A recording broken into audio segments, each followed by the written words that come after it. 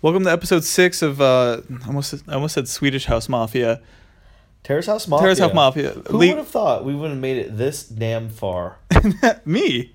I didn't. Well, I didn't have faith. Well, I had faith, and my faith was rewarded with 2 of the best episodes of television I've ever seen back to back. This one, tell me if you agree. Tonight's episode went by really fast.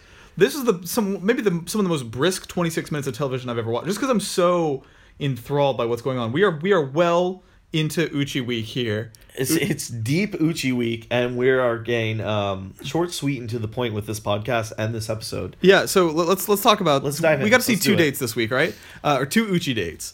We saw the date between Uchi and Mizuki, where they went to like kind of a nice like.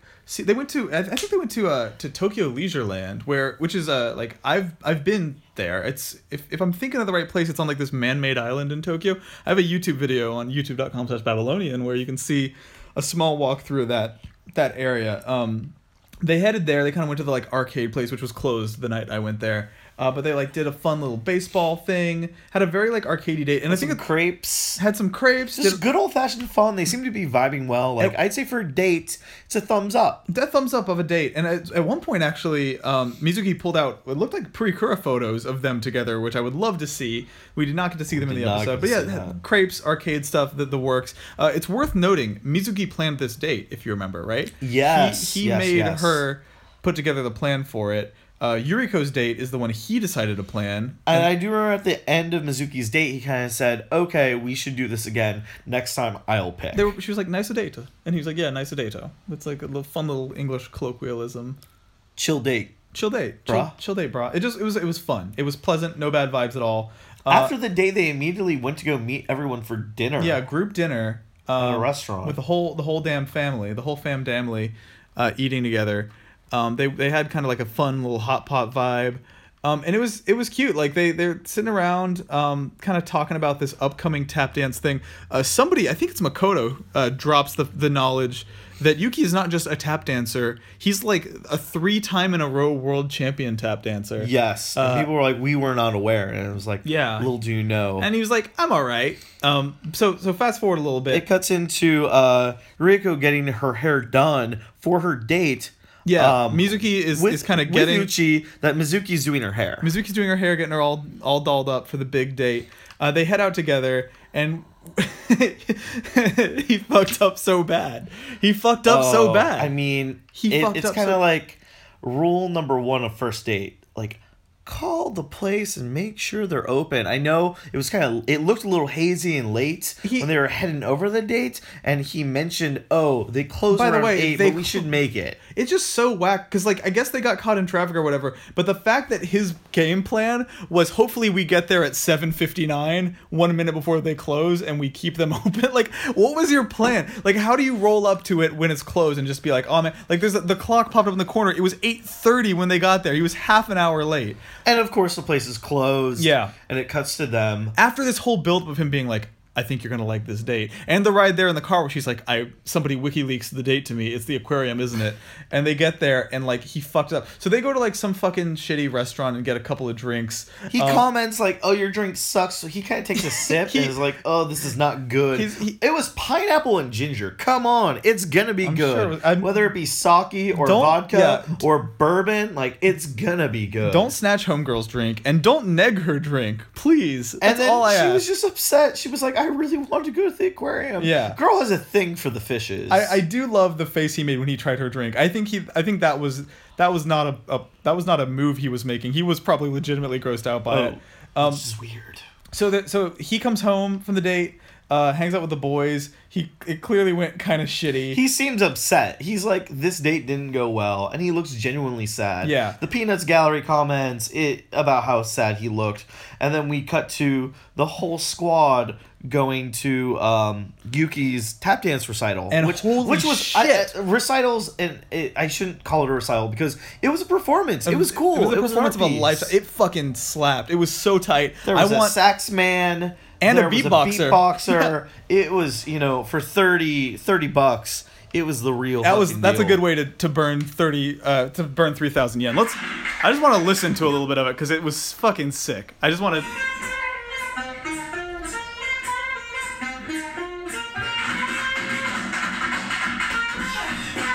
God damn. God damn.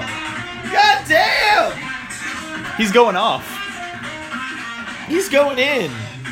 It was fucking... I mean, it was one of those moments where women wanted to be with him, men wanted to be him. It was fucking sick, and I want to see him fucking perform in person. I want a CD-ROM of his performances to listen to when I'm on the go. Take him on tour. It was that fucking tight. Put him at Coachella, main stage. And okay, so here's what a sight to see. And so after that, there's one of the most interesting moments of editing I've ever seen in this show. There's a lot of information withheld from us as the audience here. What happens is, very, very unexpectedly, Yuriko goes into the boys' room. This is, as far as I know, Gives a little knock. First time a girl has gone into the boys' room. So clearly something serious is up. And there's this really ambiguous conversation about her date, because well, it was just Makoto and Uchi. Yeah, Uchi promised her a makeup date. He's like, sorry about the aquarium thing. So she comes in and there's this whole weird conversation of like, do you want to go to the aquarium? We don't have to go to the aquarium if you don't want. We can just hang out. The whole thing's really tense and weird, and it feels like she knows something he doesn't. And it was almost like he mentioned like, well, you're going with Yuki to the aquarium. Maybe we shouldn't go. It felt just odd and weird and awkward. Something was off, and I didn't know why until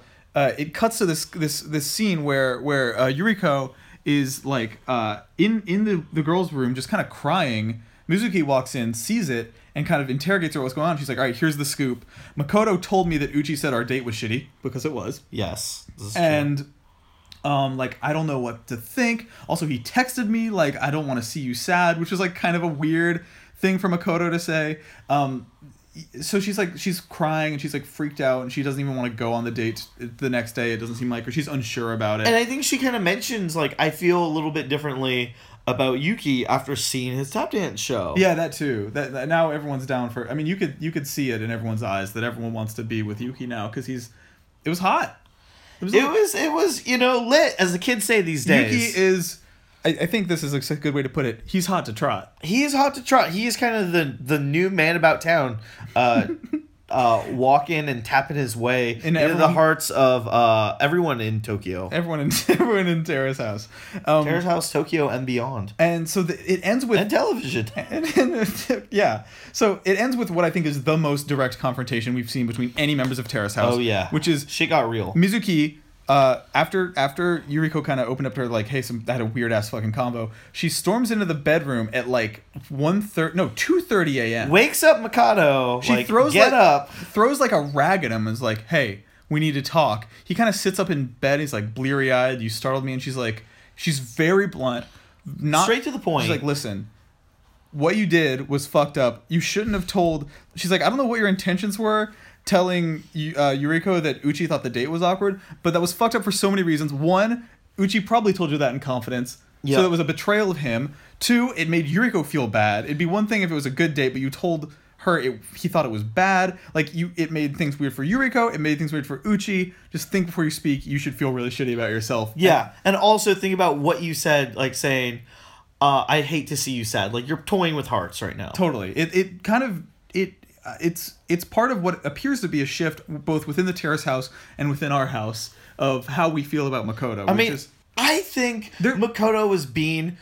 Yeah, what's your reading? I think he was just dumb, a little naive, a little dumb, and was just like looking out for Yuriko, wanting to make her feel better, and kind of be like, look, I'm here, I'm a helping hand. I don't think this was him being sleazy, trying to like...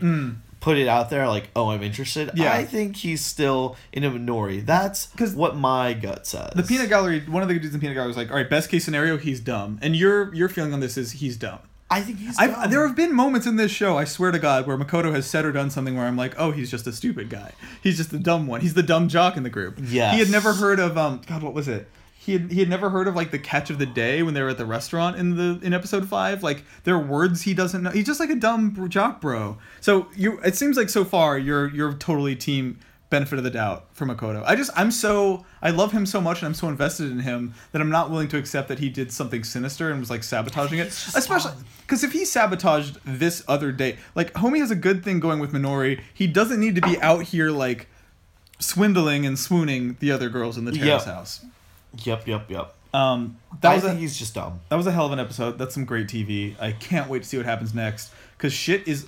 We had our first fight, I think. We had our first fight in the Terrace House. I don't know if it was... too much of a fight. Well, the music made me feel like it was a fight. The fucking music in that scene. Oh, you were talking about between us. Oh, no, it was definitely a fight. No, it was intense. Yeah. There was a fight. Oh, 100%. I thought you meant between our thoughts on Mikado. No, it was a fight. It was real. Because listen to this fight music.